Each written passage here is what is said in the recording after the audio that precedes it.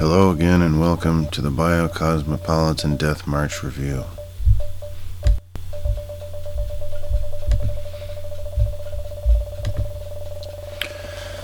What I mean by biocosmist anarchism is this. I propose we as humans organize towards the dissemination of DNA-based life throughout the known universe. The goal is to live forever and go anywhere. While I am actually quite excited to die in a radically human way, I don't like the notion of a dead universe. And I do agree that people should generally die when they are finished living rather than when they can't pay for medication. The human species as well will have an appropriate end, but hopefully that's around the time the sun dies, not when some Kim Jong or Donald Duck pushes the button.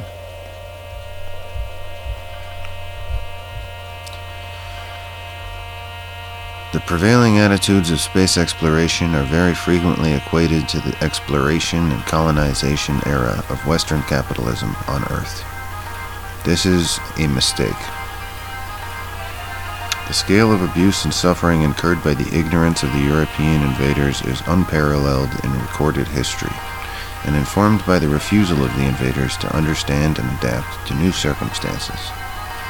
Human adaptation to interplanetary travel is more equivalent to early aquatic animals adapting to life on land than any intercontinental migration. Apes have no business floating in space when they are so well evolved for watching sports on Earth. Spacefaring humanity will evolve into something new and difficult to recognize. The radical changes in basic forms of life required to adapt to these conditions must draw on all reservoirs of knowledge, rather than stagnating in the narrow view of the military-industrial paradigm of modern aeronautics field. The study of extraterrestrial life has much to gain from those who have close relationships to the non-human biosphere. The slogan, "Water is life," can be applied across the known universe without realistic objections, and still retains its essential truth when applied to Terran and environmental policy. Likewise, it makes no sense for biocosmists to view the destruction of the biosphere as anything but an obstacle to the building of an interplanetary community. Industrial society, with all of its wonders, is an existential threat to life in the universe. There is simply too much we don't know about the biocosm to just march over the universe in iron boots.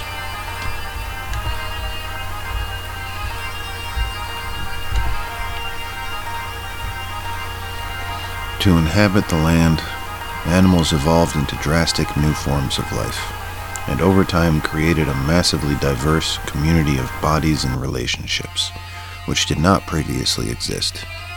As humans take to the stars, we must keep two things in mind. First, we will not make these journeys alone. We will bring our biosphere with us. Second, the worlds we explore are as precious as the Earth, and our primary goal should be to learn to commune with them rather than destroy them. If we fail this second goal, we will have lost the wisdom and knowledge of these places contain, and replaced it with some replication of our old lives, rendered a little cheaper and less meaningful by colonial denial. There is an essential tension here, but it is not a contradiction. We must go, but we must respect the new worlds when we arrive.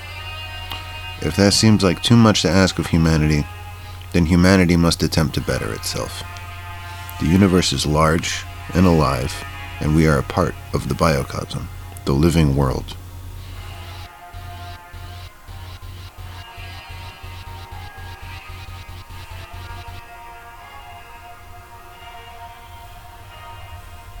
Hello.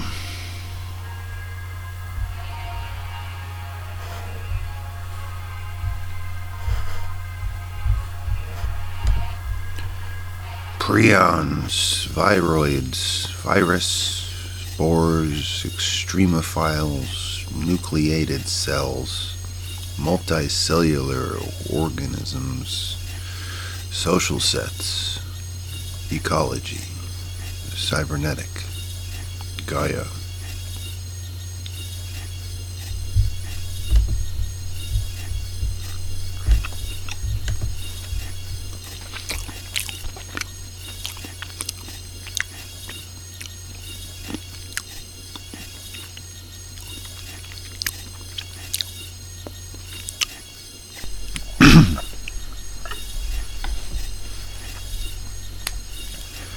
Life is complex.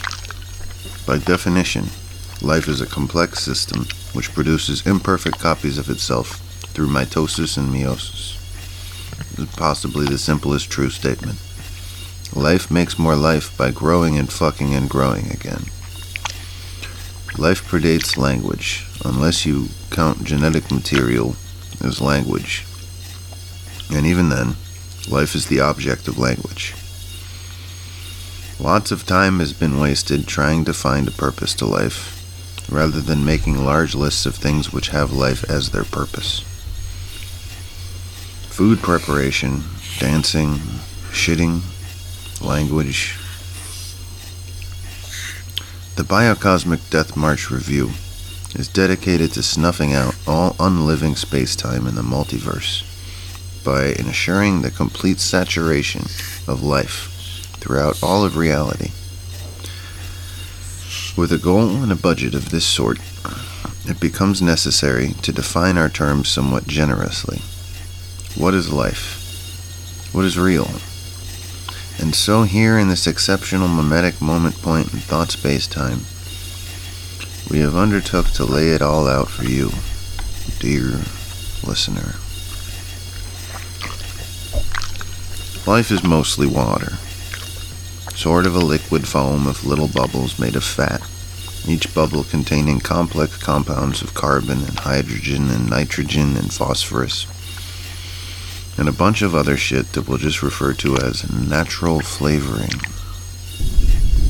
Most life is singular oil bubbles, although a lot of it is globs. Some small percentage of life consists of globs that organize themselves naturally into a very complicated superstructure. They grow bones, one of the natural flavorings being calcium, and get hit by cars on the way to the liquor store. This is a strict definition of life. As you can see, the body of human knowledge is not concise on this topic. This is great for the Biocosmopolitan Death March Review, since it means that we aren't on the hook if we can only prove the Gaia theory and then extend it to encompass the entire universe. We pretty much did our job.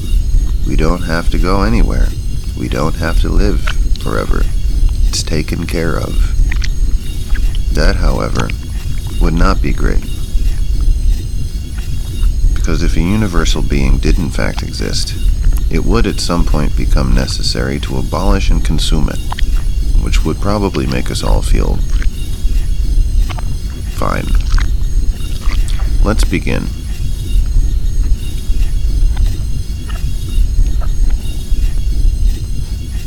Life is complex. By definition, life is a complex system that produces imperfect copies of itself through mitosis and meiosis. This is possibly the simplest true statement. Life makes more life by growing and fucking and growing again. This is why organic chemistry has a name that makes no sense. Humans thought that life was a substance, and those idiots were completely wrong. Life is not a substance. It's a set of measurable behaviors exhibited by otherwise inert material. No one challenges this definition, you fucking ridiculous fart. This means that 1. Life is information-based rather than carbon-based. 2. All life is observable. 3. To the extent that material is observed to behave as though it were alive, is the extent to which it's functionally alive.